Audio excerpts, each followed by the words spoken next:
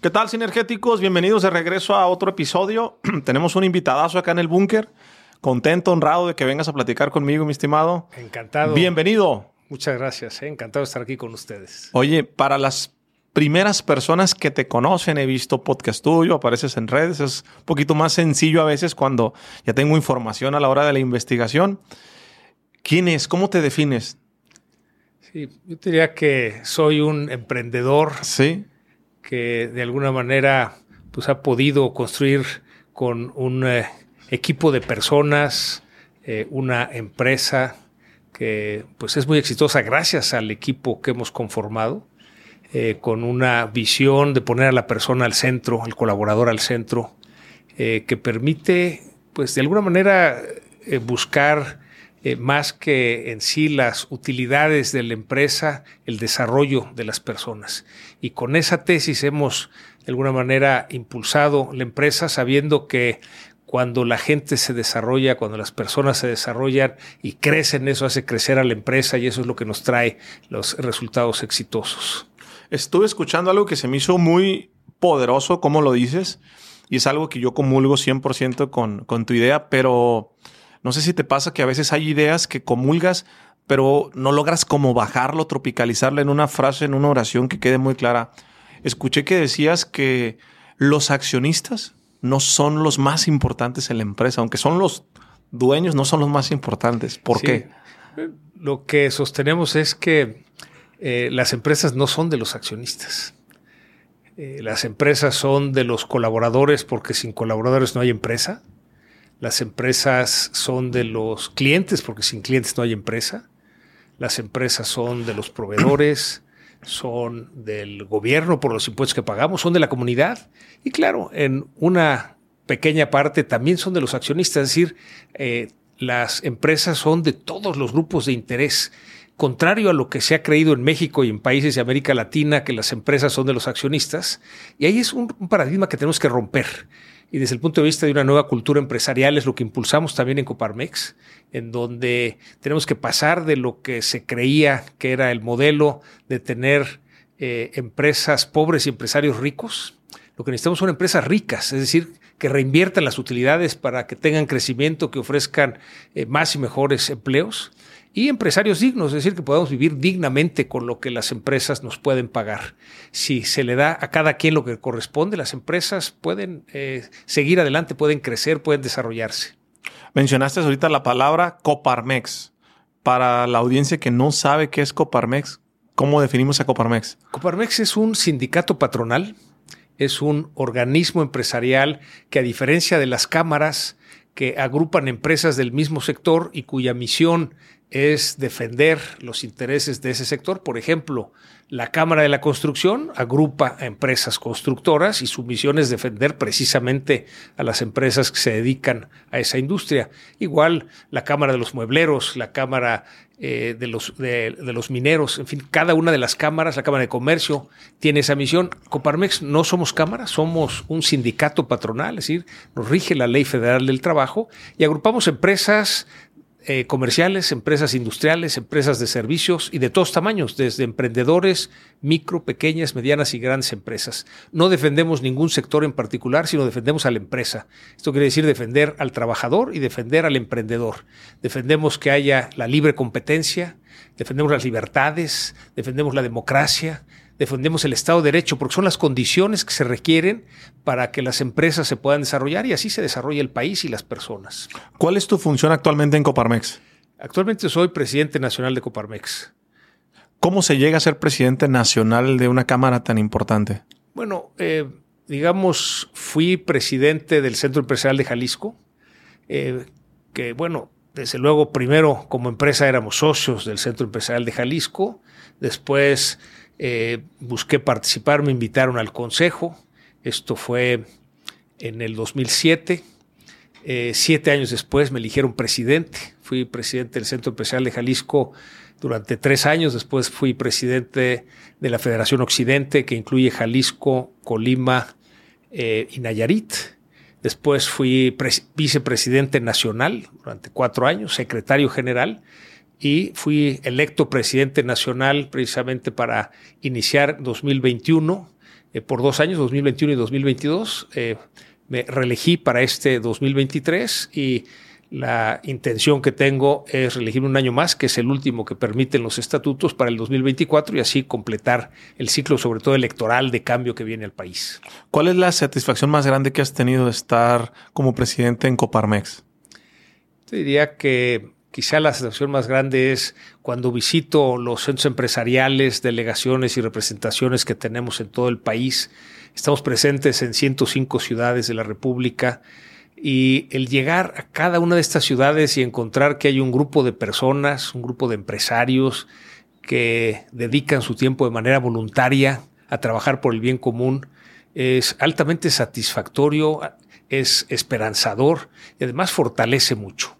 El hecho de que como institución, Coparmex, este año cumplimos 94 años de vida, tenemos, digamos, en la historia esa defensa de nuestro país en distintos momentos críticos para el país, defensa de órganos autónomos, fuimos, digamos, impulsores para que existiera el Instituto Nacional Electoral, el INE, y así avanzara la democracia un poco más de 3 décadas, pero también la autonomía del Banco de México, la defensa del INAI que se creara para tener acceso a la información, en fin, de alguna manera representar una institución que ha defendido estos valores durante 94 años y que ha sido fundamental en la historia democrática de nuestro país, pues es algo realmente muy, muy satisfactorio. Tienes una empresa que es exitosa, que tiene un reconocimiento, es presidente nacional de Coparmex, te ha ido bien, le has entendido al mundo del emprendimiento, de los negocios. Hay mucha gente hoy queriendo pues emprender o entendiendo la diferencia si vale la pena, no vale. Hoy estamos en un tiempo en las redes sociales donde pues desafortunada o afortunadamente cualquier persona se sube a redes sociales y si entiende algunos algoritmos te dice cómo emprender, cómo hacer las cosas y que hoy todo es fácil, ¿no? Los jóvenes piensan que hoy todo es fácil. Platícame un poco tu historia, ¿qué hay detrás de esos inicios, ¿no? ¿Cómo se hace una empresa exitosa? ¿Cómo iniciaste? Porque si algo estoy seguro es que no te lo regalaron, te tocó construirla. ¿Cómo fue? Sí, bueno, hace 38 años me tocó emprender con soluciones. 38 años. 38 años. Y hicimos un plan de negocio cuando empezaba el mercado de las computadoras personales. Y lo que veíamos es que hasta ese momento solo pues los gobiernos estatales, los municipios grandes, las grandes empresas tenían computadoras, desde luego el gobierno federal. Pero una vez que aparece la computadora personal, lo que vimos es que pudieran, ahora sí, las pymes, estas micro, pequeñas y medianas empresas, tener acceso a usar las computadoras, con eso automatizarse, ser más productivas, ser más competitivas. Entonces, con esa idea empezamos el negocio. Eran computadoras muy caras. Digamos, una computadora personal no tenía disco duro en ese tiempo, eran 2 discos flexibles. La memoria era de 64, no gigabytes, no megabytes, sino kbytes, o sea, muy limitada. No había aplicaciones, había lenguajes de programación. Como no se hacían en México, había que pagar 100% de impuesto de importación, de arancel. Entonces, digamos que hicimos un plan de negocio para ayudarles a las empresas a justificar la inversión en una computadora. Invertir 7,500 no pesos, sino dólares en Estados Unidos, más otro tanto de impuesto de importación, o sea, $15,000 por una máquina que prácticamente no hacía nada, porque tenías que desarrollar los programas. Ese fue, digamos, nuestro primer plan de negocios cuando fundamos la empresa. Desgraciadamente no conseguimos suficientes empresas que quisieran hacer esos estudios de factibilidad y la realidad es que quebramos.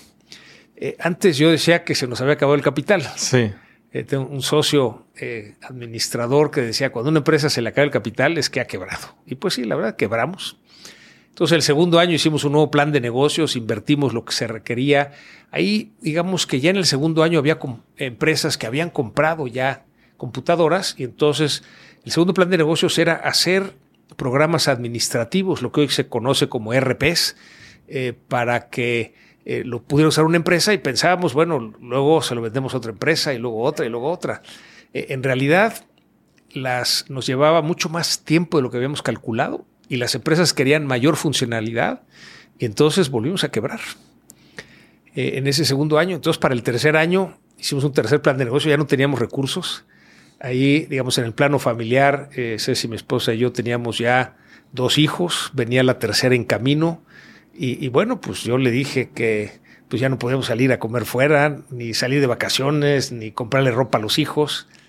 Fue un año crítico, difícil. Vendí mi auto, me compré uno más viejito para tener algo de flujo. Tenía las tarjetas de crédito al tope. Afortunadamente, en ese tercer año, como dice ese dicho mexicano, que ellos vienen con la torta bajo el brazo, sí. Nuestra tercera hija, pues así llegó y logramos el punto de equilibrio en ese tercer año y sobre todo un modelo de negocios rentable.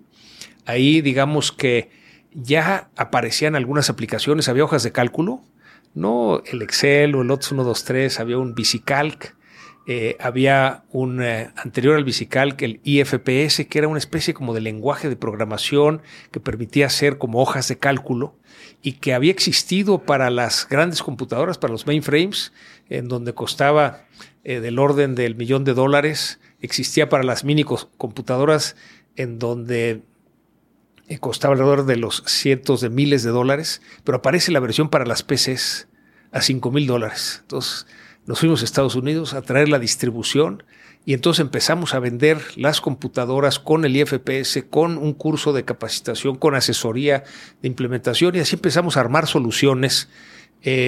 Armamos soluciones también con apareció el AutoCAD para diseño, entonces una computadora con el AutoCAD, un plotter, un curso de capacitación y la asesoría de implementación. Apareció también un PageMaker que permitía imprimir en una impresora láser un libro y entonces un sistema de edición. Entonces vendíamos la computadora con una impresora láser, con el PageMaker, con el curso, con la asesoría de implementación. Es decir, nuestro modelo de negocios fue armar soluciones y afortunadamente en ese tercer año logramos el punto de equilibrio. A partir del cuarto año y hasta el 38, afortunadamente hemos tenido puros años ganadores, unos más, otros menos, pero sí fundamental esos primeros 3 años, que es un proceso que hay que pasar como emprendedor. Cuando platico con emprendedores y les digo que quebramos el primer año, volvimos a quebrar el segundo año, yo veo cómo dicen, qué bueno, o sea, no soy el único, ¿no? Y es parte del proceso de aprendizaje, porque a veces cuando vemos las grandes empresas, lo que no vemos es que un día fueron un proyecto de emprendimiento y que igual les costó trabajo llegar a donde ahora están. ¿Qué tan importante es la parte del soporte de la familia? ¿Qué tanto te has sentido respaldado por tu esposa? Ya tienen varios años de casados, quiero yo pensar en este momento. 43 años de casados, 3 hijos, 7 nietos. Y yo te diría que fue fundamental porque yo trabajaba para una gran empresa, para Hewlett Packard. Hewlett Packard abrió en el año 82 su primera fábrica en Guadalajara. Y pues cuando hablé con Ceci, mi esposa, para decirle que quería emprender, ella primero me preguntó que si no me gustaba lo que hacía en mi trabajo. Le digo, no, sí, la verdad me gusta mucho. Entonces me dice, ¿entonces no te gusta la empresa? Le digo, la verdad, Hewlett Packard me gusta mucho, una empresa que admiro hasta la fecha. Dice, ¿entonces no te gusta lo que te pagan? Le digo, la verdad me pagan muy bien, a lo mejor más de lo que deberían. Y entonces me pregunté, entonces, ¿por qué quieres emprender? ¿No? Y yo la verdad le eché un rollo que no me acuerdo qué le dije. Sí. Pero cuando terminé ese rollo, ella me dijo, eso es lo que realmente quieres hacer, ¿verdad? Y le dije, pues sí. Y me dijo, cuentas con mi apoyo. Y ese apoyo fue fundamental, sobre todo en ese tercer año, cuando las cosas no iban bien y que hubo que apretar el cinturón, ya con 2 hijos y la tercera en camino. Y así ha sido en cada una de las etapas de la empresa y de Coparmex. El apoyo de Ceci ha sido fundamental. Yo a los emprendedores les recomiendo que siempre tomen en cuenta que no emprendes solo, emprendes con la familia, ¿no? Y por eso es importante involucrarlos y tener ese apoyo, porque es un proyecto conjunto, no hubiera podido hacerlo solo, siempre ese apoyo de la familia es importantísimo, en mi caso el apoyo de Ceci fue fundamental. Quiero preguntarte algunos cuestionamientos que con el nivel de experiencia, de autoridad y de trayectoria y de puesto que tienes en este momento, estoy seguro que lo has visto, que lo han revisado, que tienen análisis y que traes un proyecto que estás promoviendo actualmente, ¿no? Que me gusta mucho y que hago mucha empatía. Trabajar más de 8 horas, ¿cómo lo ves? ¿Es correcto? ¿Te da más productividad o no? No. Hemos creído en este país que para ser más productivos había que trabajar más horas. Y lo que está demostrado es que el rendimiento empieza a decaer. Por eso insistimos, en las empresas debemos empezar a tiempo y terminar a tiempo para que las personas, los colaboradores puedan ir con su familia, estar con su cónyuge, con sus hijos, con sus amigos, hacer ejercicio, en fin, hacer algún hobby. Eso aumenta la productividad. Hay un dato que nos da la OCDE, que es que trabajamos 23% más horas que el promedio de los países de la OCDE y somos solo el 30% productivos. Hay vicios que tenemos que romper, muchos que pasan en el sector público, pero también en algunas empresas, de que no te puedes ir hasta que se vaya el jefe. Eso hay que romperlo, ¿no? O sea, sí. No hay nada más improductivo que una persona se quede en una oficina porque no se ha ido el jefe. Tenemos que ser, digamos, muy claros en que hay que ser puntuales para llegar, pero también puntuales para salir. Que nuestra gente se pueda ir. En la oficina a las 7 se apaga la luz y esa es la señal, ya nadie tiene que estar en la oficina, ¿no? Y obviamente ahora con el trabajo remoto pues tiene que ser la disciplina ya de cada uno, pero sí es muy importante el que descansemos, digamos a media mañana, descansemos para comer, descansemos a media tarde, descansemos el fin de semana y desde luego tomemos las vacaciones. Es una manera de cargar pilas para poder regresar con lo que es precisamente el trabajo. ¿Es productivo trabajar en home office? Es muy productivo trabajar home office y esto, digamos, nos lo corroboró la pandemia. Muchas empresas, y en el caso de Composoluciones no era diferente, teníamos ya algo de home office. De acuerdo con la antigüedad, podías ir tomando pues alguna tarde o todas las tardes o más tiempo trabajar remotamente. En la pandemia, que tuvimos que trabajar todos de manera remota en home office, lo que vimos es que aumentó muchísimo la productividad. Sin embargo, no necesariamente esto ha sido de manera sana. Y a lo que me refiero es que a veces, digo, si tú tienes que llegar a una oficina o a una empresa a cierta hora y te tienes que ir a cierta hora, pues ya al menos empiezas y terminas. Cuando estás en casa, claro, no pierdes el tiempo, no dedicas el tiempo de transportarte, pero eso puede generar que trabajes más horas. Por eso se hace mucho más importante en el home office el ser disciplinado para la hora de empezar y la hora de terminar. Es decir, el que, por ejemplo, después de cada sesión virtual, pues te levantes, camines, descanses y que no sea estar todo el tiempo en una tras otra, porque eso reduce la productividad y además aumenta el cansancio. Vimos cómo pues muchas casas que originalmente pues era nada más el hogar, pues se convirtieron, además del hogar, en oficina del papá, la oficina de la mamá, la escuela de los hijos, todos compitiendo por espacios, por anchos de banda, y esto generó pues mucha tensión también en la convivencia familiar. Sí. Entonces es un tema que tenemos que atender, es decir, los colaboradores que trabajan desde casa pues tienen que tener las condiciones adecuadas para poder trabajar. En muchos casos tenemos colaboradores que preferían irse a trabajar a la oficina, porque no tenían suficiente espacio en casa, porque no se podían concentrar. En fin, es una situación que ha cambiado el trabajo radicalmente después de la pandemia. En México somos cerca de 130 y tantos millones de personas.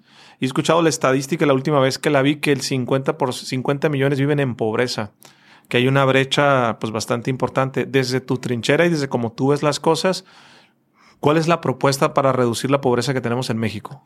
Sí, el dato que acaba de darnos Coneval es que de 126 millones de habitantes salieron 5 millones de mexicanos de la condición de pobreza, pero todavía quedan 47 millones de mexicanos en condición de pobreza, de los cuales 9 están en pobreza extrema, es decir, no tienen para comer todos los días. Si bien es cierto que bajó la pobreza sí. En general, la pobreza extrema subió, aunque sea marginalmente. Es una realidad de país que no podemos ser ajenos. Y precisamente, digamos, lo que proponemos desde Coparmex, la reflexión que hemos hecho, es que antes creíamos que con que hubiera crecimiento económico se resolvía todo, porque cuando hay crecimiento económico quiere decir que ha habido inversión, si hay inversión hay empleo, un empleo bien remunerado logra que se distribuya la riqueza. La realidad es que a pesar de que ha habido crecimiento económico, pobreza y desigualdad, digamos, no ha bajado más que marginalmente.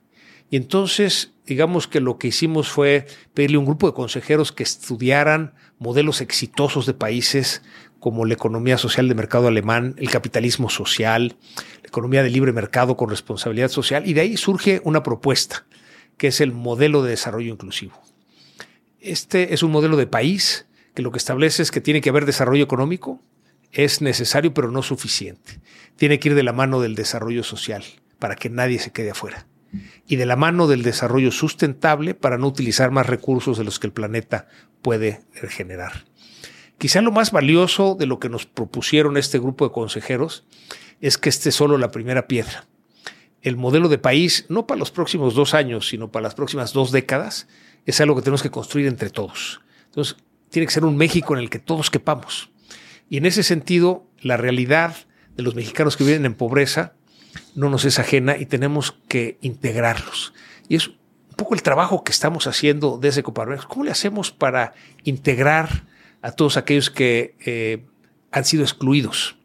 Te puedo platicar un par de anécdotas de lo que hemos hecho. Fuimos a dialogar con los diputados y diputadas de Morena con respecto al modelo de desarrollo inclusivo. Habíamos acordado 2 horas de diálogo, llevábamos ya 3 horas y había la verdad muy enriquecedor, mucho intercambio. Una diputada de Morena, María Rosete, ella es líder de los vendedores ambulantes en Tepito, en la Ciudad de México. Ella nos dijo una realidad muy fuerte, porque nos dijo que por generaciones su familia había, digamos, sobrevivido gracias al comercio ambulante. Es la manera de llevar sustento a casa. Pero que nosotros, los empresarios, los tratamos como delincuentes porque no pagan impuestos. Y nos dijo, ¿por qué no mejor nos ayudan a entrar a la formalidad? Y bueno, le tomamos la palabra, nos reunimos con ella, le invitamos al Encuentro Nacional de Coparmex, que fue aquí en Guadalajara en noviembre del año pasado, y nos dijo otras 2 realidades que ayudan a entender este sector informal.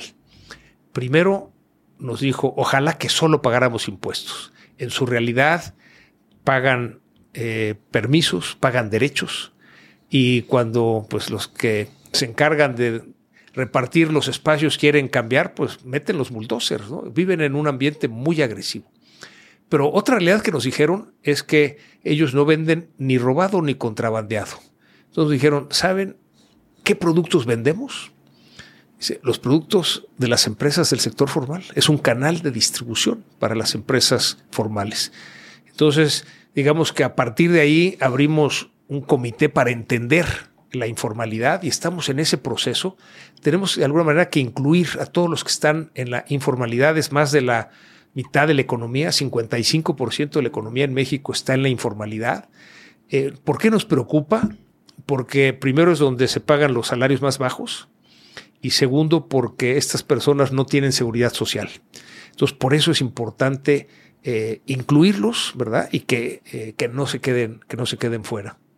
Ese, digamos, es algo que nos da la pauta de decir, tenemos que trabajar mucho para incluir a muchos de los que han sido excluidos.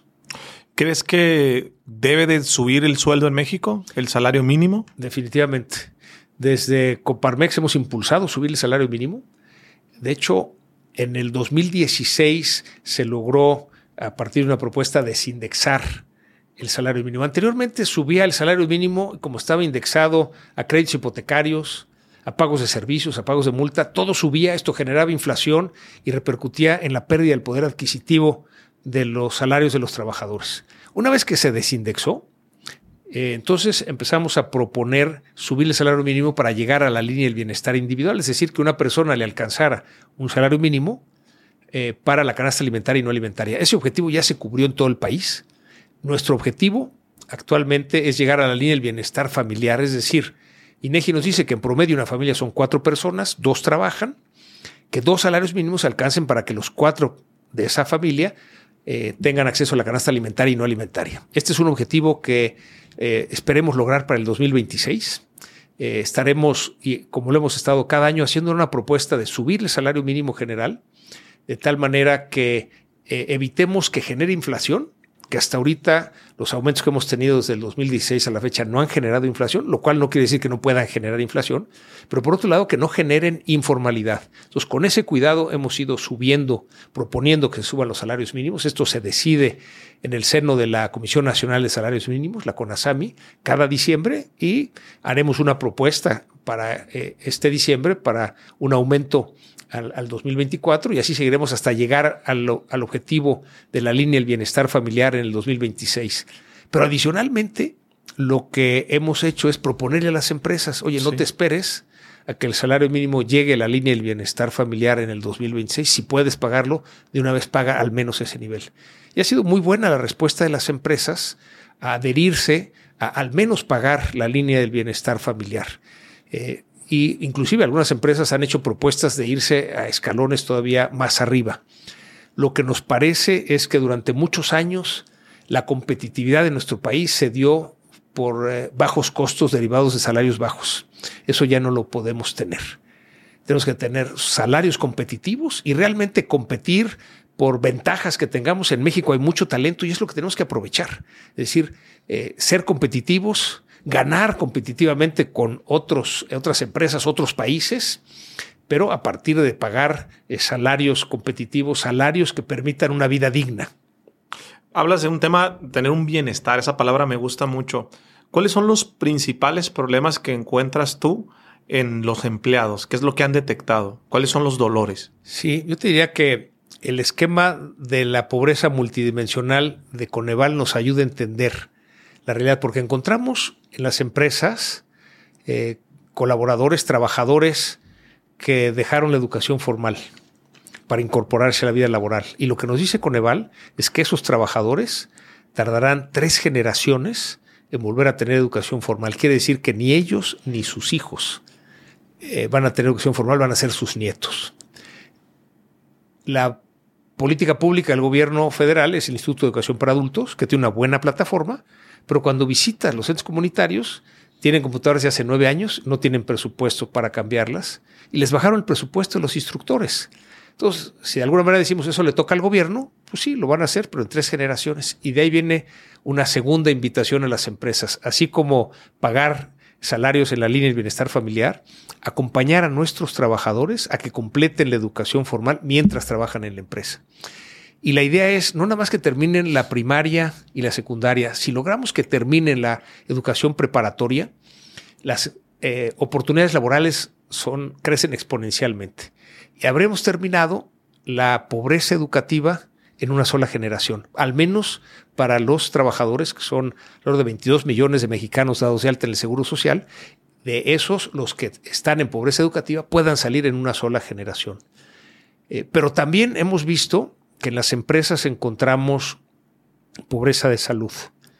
Ahí yo te diría primero un comentario general en este reporte de Coneval, en donde mayor caída de la pobreza ha habido desde el 2018 a la fecha es en salud, pobreza de salud. En el 2018 había 20 millones de mexicanos sin acceso a los servicios de salud. En 2022 hay 50 millones de mexicanos sin acceso a los servicios de salud. Quiere decir que 30 millones de mexicanos dejaron de tener servicios de salud.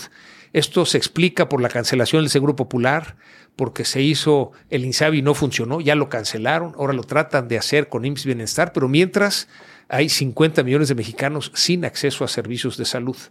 Independientemente de que la obligación de las empresas, y eso es lo que impulsamos desde Coparmex, es dar de alta a todos los colaboradores en el Seguro Social con el 100% del salario, de tal manera que pues tengan la posibilidad el día que se retiren tener una pensión pues lo más cercana hacia el último salario. Lo que encontramos es que hay mucho que tenemos que hacer preventivamente. Hay 3 enfermedades que han rebasado el sistema de salud de nuestro país y que todos conocemos: la obesidad, la diabetes y la hipertensión. Y estas tienen 3 mediciones muy sencillas, y aquí es la tercera propuesta que hacemos a las empresas: tomar mediciones de todos nuestros colaboradores, azúcar en la sangre, el peso y la presión, y ponerles un objetivo a cada una, de tal manera que el que cumple ese objetivo tenga un bono de salud. lo que nos han reportado las empresas que han implementado el bono de salud es que ha bajado el ausentismo y ha subido la productividad, porque son enfermedades silenciosas que van minando precisamente la productividad de las personas y por eso es algo de lo que podemos hacer desde la empresa, dado que el sistema de salud en nuestro país está completamente rebasado. Encontramos también en las empresas la parte de la pobreza patrimonial. Esto es,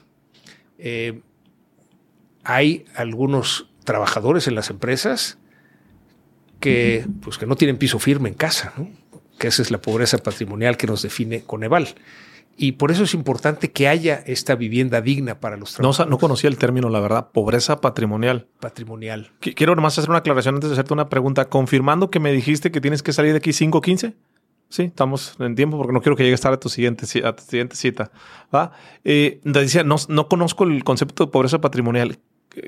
¿Qué es? Es, pues, tal cual el patrimonio de cada persona. Ajá. Y esto, digamos que una de las mediciones que hace Coneval es si el trabajador, la persona, tiene piso firme en casa. Cuando no hay piso firme, hay pobreza patrimonial. Okay. ¿Qué es lo que queremos en las empresas? Que nuestros trabajadores tengan acceso a créditos hipotecarios para que tengan una vivienda digna. Por eso es importante recuperar lo que había antes en Infonavit, un subsidio para que los trabajadores les alcanzara para comprar una vivienda. Hoy en día se quitó ese subsidio y eso hace que a muchos trabajadores ya no les alcance, su sueldo para pagar el crédito hipotecario de las viviendas que hay en el mercado. Claro, adicionalmente esas viviendas debieran estar cerca de los centros de trabajo, al igual que los centros de salud debieran estar cerca de los centros de trabajo, cerca de donde viven. Hay todavía mucho que hacer en términos del diseño de las ciudades para que existan todos esos servicios. Pero finalmente desde la empresa es lo que vamos encontrando en cada persona. Lo que proponemos, le llamamos a este módulo la empresa como vehículo del cambio, y lo que proponemos es que cada empresa haga un censo para conocer cuál es la realidad en la que viven sus trabajadores. La realidad en cuanto hasta qué año escolar estudió, si es que estudió, la realidad en cuanto a cuál es su condición de salud, su condición de pobreza alimentaria, su condición de pobreza patrimonial, su condición de pobreza financiera, es decir, si el salario les alcanza o no les alcanza, cuántas personas tienen en su familia y demás, de tal manera que podamos como empresa ser un vehículo del cambio. Independientemente de que estos servicios pues los tiene que dar el gobierno, vemos que las empresas podemos hacer mucho por nuestros colaboradores, de tal manera que si cada empresa nos comprometemos con nuestros trabajadores, pues lograremos salir de esta condición de pobreza mucho más rápido. Y eso es lo que proponemos en el modelo de desarrollo inclusivo. Ya hablábamos del desarrollo económico con desarrollo social y desarrollo sustentable. Ya hablamos de la empresa como vehículo del cambio. Pero hay un segundo pilar que habla del tipo de país que necesitamos. Un país donde haya Estado de Derecho, se respeten las leyes, desde la Constitución hasta la última ley, desde el presidente de la República hasta el último ciudadano. Un país donde haya seguridad, que podamos transitar libremente por cualquier parte del país sin ser víctimas de un delito, que las mercancías lleguen a su destino sin que sean robadas.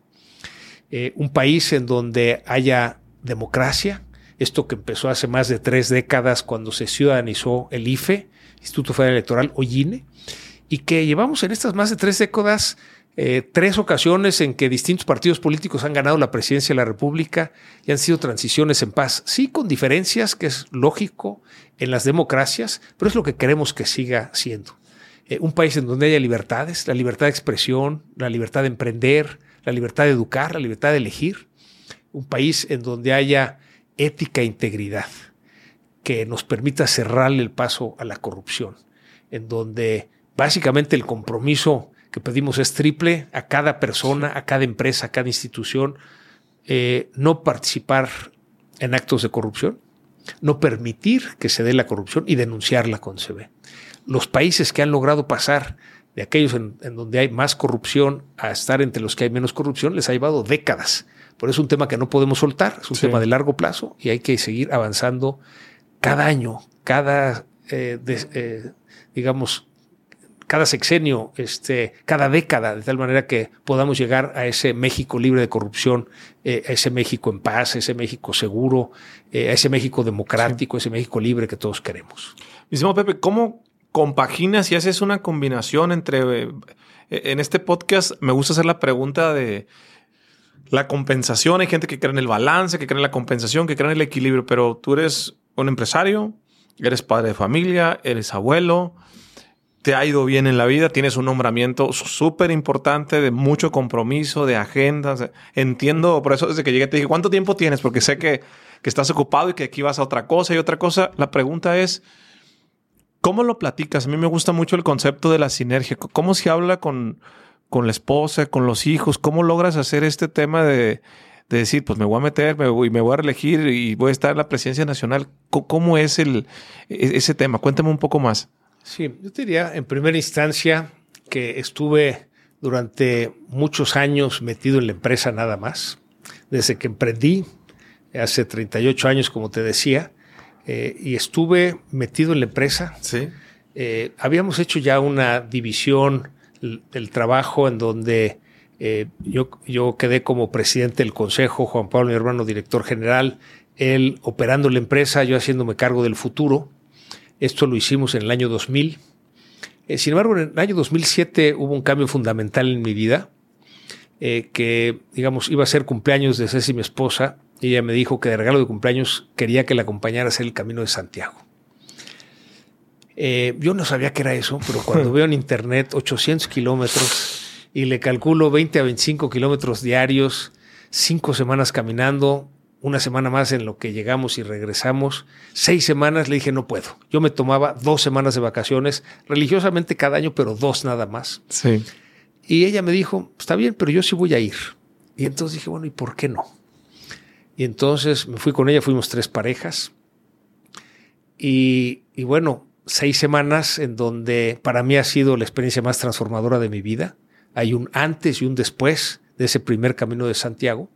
¿Qué ruta tomaste? El camino francés. Sí. Ese fue el primer camino. Como sabes, pues tienes que ir caminando a tu paso, ¿no? Si vas más rápido te cansas, si vas más lento te cansas. Y es una buena parte del día vas solo, ¿no? Y es el camino interior en donde reflexionas qué has hecho en la vida, qué has dejado de hacer y sobre todo qué quieres hacer con el resto de tu vida.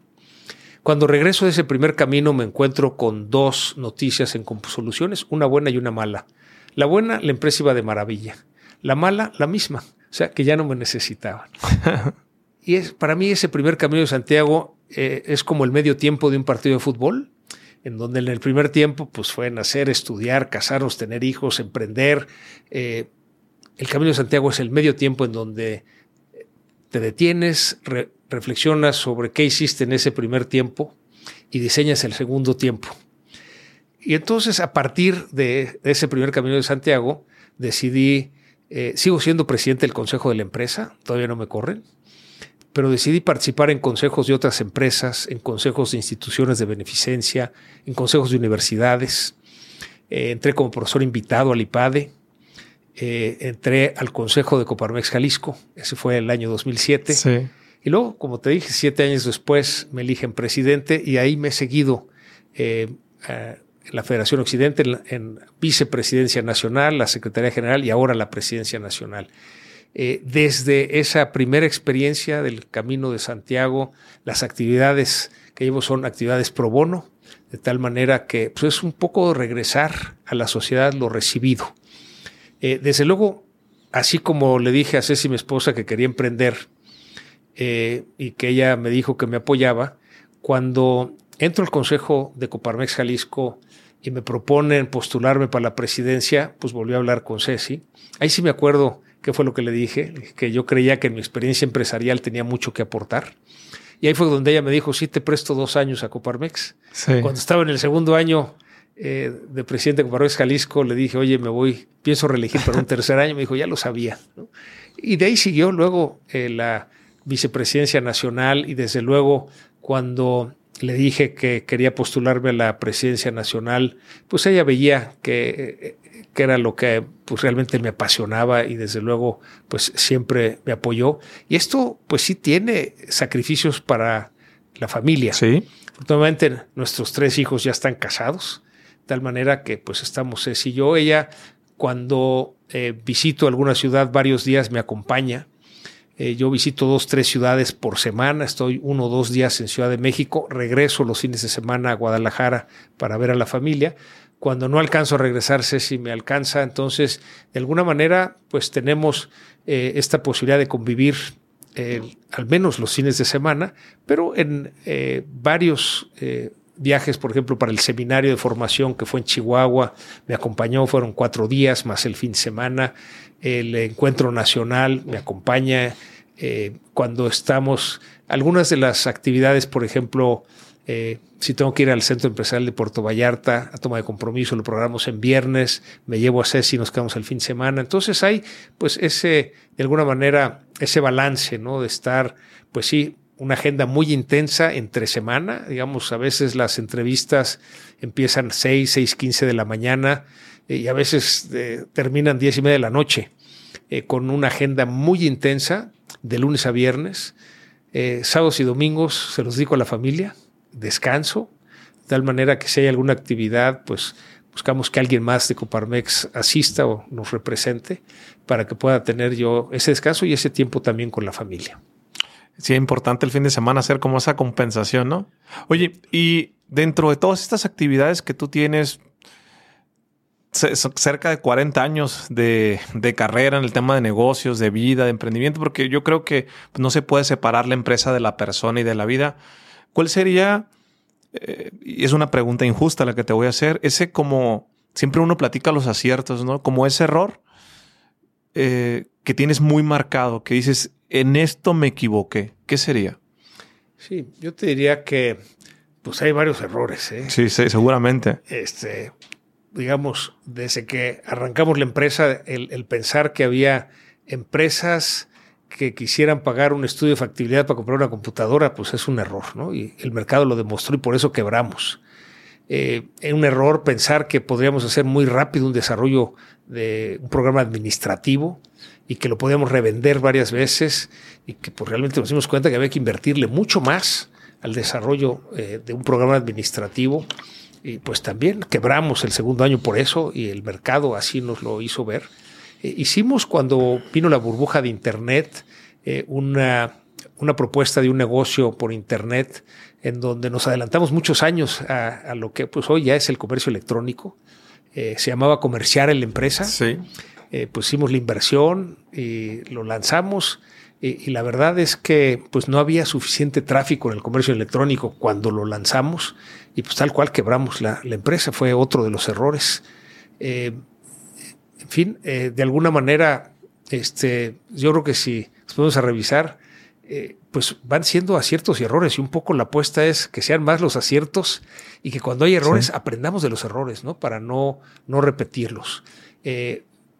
Algo de lo que manejamos en CompuSoluciones es que a nadie corremos porque haya cometido un error. Pero si no aprende, entonces sí, ¿no? Entonces, si cometes un error, tienes que ver, bueno, qué aprendizaje sacas, ¿no? Para que no se repita. Y esa es la manera en que vamos avanzando, ¿no? Oye, mi estimado Pepe, tú has hecho 4 veces el Camino de Santiago. Correcto. Yo he hecho 1 vez el Camino de Santiago. Es la experiencia más transformadora de mi vida hasta ahorita. De hecho, lo cité en mi libro, en el último capítulo, de todos los aprendizajes. 6 aprendizajes que me traje muy marcado. Hice el Camino francés. Uh-huh. Mi pregunta para ti es, yo quiero hacerlo con mi esposa. Lo hice con un amigo que es sacerdote y con un amigo que es empresario en Aguascalientes, que no éramos amigos y ahí nos hicimos amigos. Teníamos en común el amigo que es sacerdote. ¿Qué cambia las otras 3 ocasiones? ¿Traes también un mensaje o ya es diferente? ¿Cómo va siendo cada ida al Camino de Santiago? Un poco, una vez que haces el Camino de Santiago eres peregrino y lo que quieres es seguir caminando, seguir peregrinando. Y eso es lo que nos llevó a hacer el segundo camino. Hicimos el Camino del Norte. Es un camino físicamente más duro porque subes y bajas todos los días.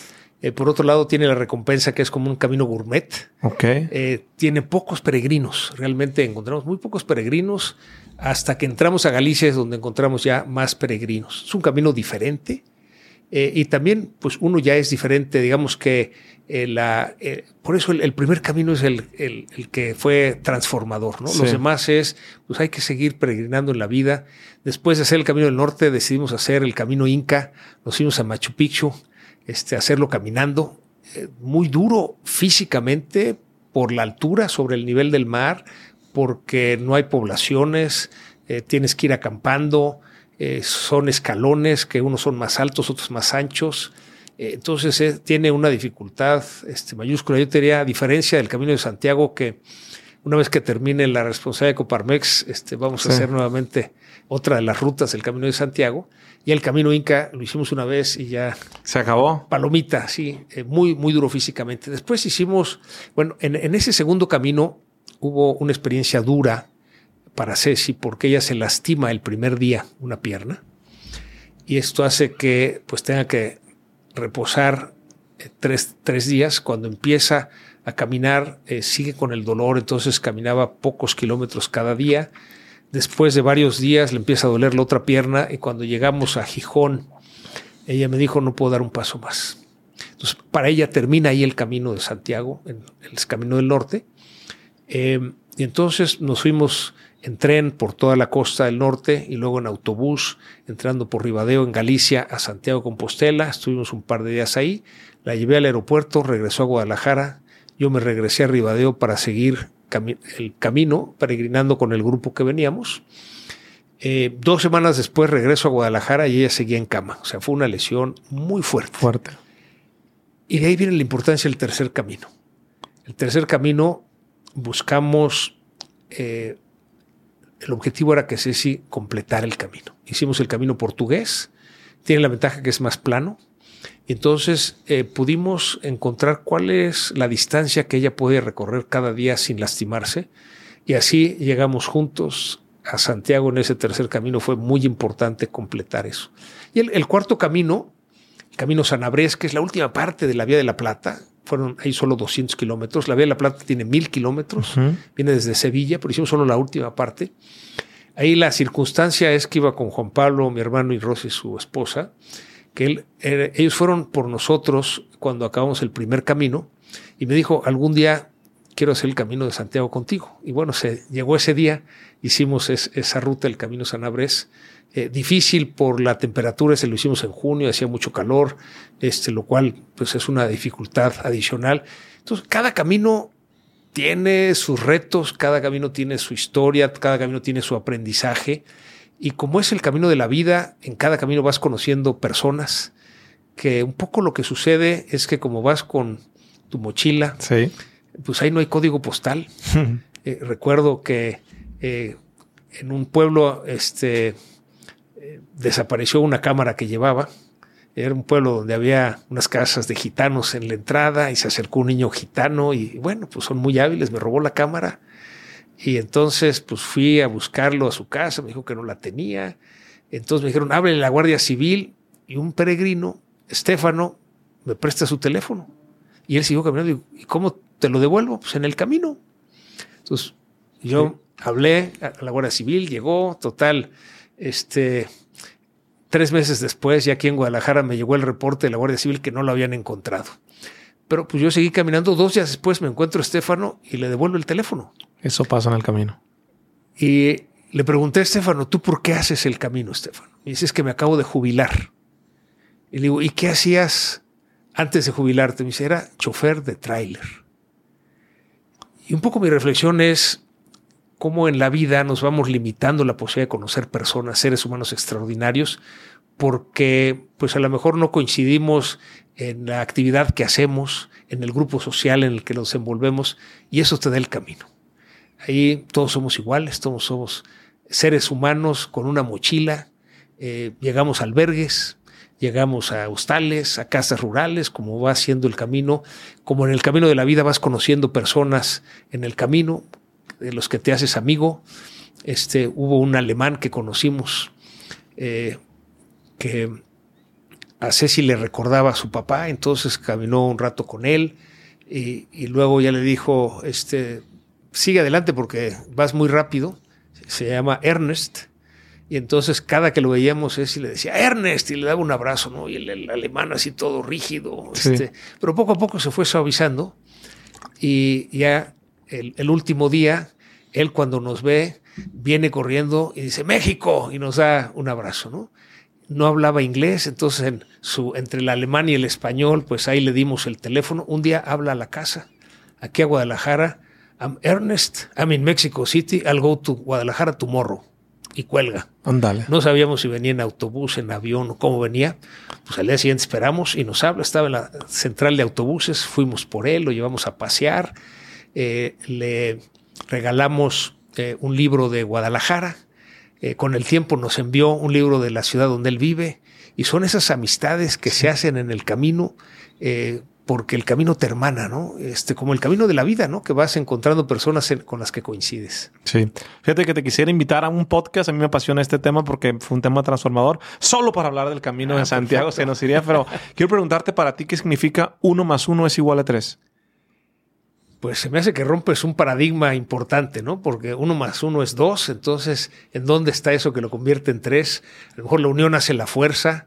El hecho de que si están por separado, efectivamente son 2, pero cuando los unes, además de cada uno, esa unión produce ese tercero. Sería a lo mejor la explicación que encuentro. No lo pudiste explicar mejor. Esa es la representación de la sinergia. Mi señor Pepe, ese es un consejo para mí disfrazado de una pregunta para la audiencia. Digo, si ya hice yo la entrevista, quedarme cuando iniciamos la conversación, te pregunté qué edad tienes. ¿Me puedes repetir tu edad para el público? Sí, tengo 68 años. Estos podcasts para mí tienen un tema particularmente muy bonito. Yo tengo 38 años actualmente. Entonces, ¿hay algún tiempo en la diferencia? Si podemos prender una máquina del tiempo en este momento para regresar a tus 38 años, vamos a ubicar un poco tus 38, 40 años para darte un consejo de vida con lo que hoy has aprendido en la vida, de amor, de negocios, de finanzas, de política, de sexo, de hijos, de lo que quieras, pero solo tienes un minuto para darte un consejo. No para cambiar algo, para arrepentirte, es ponte trucha en esto. O como la película de Volver al Futuro, ahí te va un almanaque, ¿no? Para decir que el Atlas va a quedar campeón 2 veces y campeón aunque no lo creas. ¿Qué te dirías en un minuto? Yo me diría, disfruta la vida. Cada día, cada acontecimiento, salga bien o salga mal, sácale provecho. Vale la pena vivir, vale la pena la familia, vale la pena el trabajo, vale la pena tener ese balance en la vida. Los amigos, conserva a los amigos, dedícales tiempo, dedícate tiempo a ti mismo, en la parte, desde luego, física, intelectual, social, dedícale tiempo a tu pareja, porque finalmente, pues ahora que los hijos ya se casaron, pues quedamos nuevamente mi esposa y yo, y la verdad disfrutamos mucho la vida, hacer el Camino de Santiago juntos, pero también disfrutamos leer, y cada quien lee un libro y luego nos platicamos el libro de cada uno, disfrutamos viajar. Entonces, yo resumiría en eso, disfruta cada día, la vida vale la pena. Mi estimado Pepe, fíjate que me da mucha nostalgia decirte esto. Pocas personas, he tenido grandes personalidades en este podcast. Tengo el privilegio y el honor de poder platicar con gente fuera de serie. Pero sabes que tú tienes una reputación bien chingona. Te puedo decir que estás en el top 3 de toda la gente que he entrevistado. Cuando les dije que te iba a entrevistar, yo pregunto, le hablo a mi amigo Chema, le hablo a toda gente aquí en Jalisco que sabe quién eres, ¿no? Oye, ¿qué le preguntarías? ¿Qué esto? Y todos dicen integridad, eres un tipazo, estás haciendo las cosas bien. A mí me gustaría un día llegar a tu edad y que se expresen así de bonito como lo están haciendo. Quiero que lo sepas, ¿va? Nos tomamos el tiempo de hablarle a 15 personas, 10 personas. Y a veces pasa que, oye, aguas con esto, aquí no hubo un aguas, es una buena persona. Me siento honrado de poder platicar contigo. Tienes una invitación abierta para hablar del Camino de Santiago, ¿no? Claro. Cuando me dijeron, he hecho el Camino de Santiago 4 veces y saben que yo lo he hecho. No, dije, yo quisiera hablar de tantos temas. Agradezco mucho tu tiempo. Para las personas que quieran saber más de tu persona, de Coparmex, de tu empresa, de algo, ¿cómo te pueden buscar? ¿Hay algún número de contacto? Sí, bueno, por un lado las redes sociales, ahí estoy en ex Twitter, @José Medina Mora, en Facebook. Desde luego pueden localizar a través de Coparmex, ahí estoy a su disposición. Muy importante el apoyo a los emprendedores. Entonces a los emprendedores decimos, los queremos acompañar, decimos que se acerquen a Coparmex. Por eso estamos organizando una feria iberoamericana de innovación y emprendimiento. ¿Cuándo? Es 12 al 14 de septiembre. Okay. Expo Santa Fe, Ciudad de México. Es un poco lo que era la Semana del Emprendedor cuando existía el INADEM, que ya desapareció, combinado con Expo Negocios, combinado con el Innovation and Business Forum, que es un evento de innovación que llevamos 8 años llevándolo a cabo. Un lugar donde todos los emprendedores y micro y pequeñas empresas pueden encontrar el apoyo que requieren de financiamiento. Va a haber conferencias, talleres, exposiciones y mucho es el acompañamiento a los emprendedores. Es algo que disfruto mucho. Sí. Y que tenemos programas de acompañamiento en Coparmex para, de alguna manera, el poder ayudarles en un proceso. Algún día te platicaré un esquema que tengo de acompañamiento a los emprendedores que llamamos las 4 pruebas del emprendedor, que me permite detectar por dónde es donde le falla algo y que con eso pueda ser muy exitoso. Va, pues entonces ya tienen ahí la invitación. Muchas gracias por estar en este espacio. Nos vemos en el siguiente episodio. Sí, al contrario, muchas gracias por la invitación. Se pasó rapidísimo. Se va rápido el tiempo. Saludos. No olviden compartir este episodio. Our kids have said to us since we moved to Minnesota, we are far more active than we've ever been anywhere else we've ever lived. Moving to Minnesota opened up a lot of doors for us. Just this overall sense of community, of values that, Minnesotans have. It's a real accepting, loving community, especially with 2 young kids. See why CNBC ranks Minnesota number 4 best state to live and work. A great place to work, an even better place to live. ExploreMinnesota.com/live.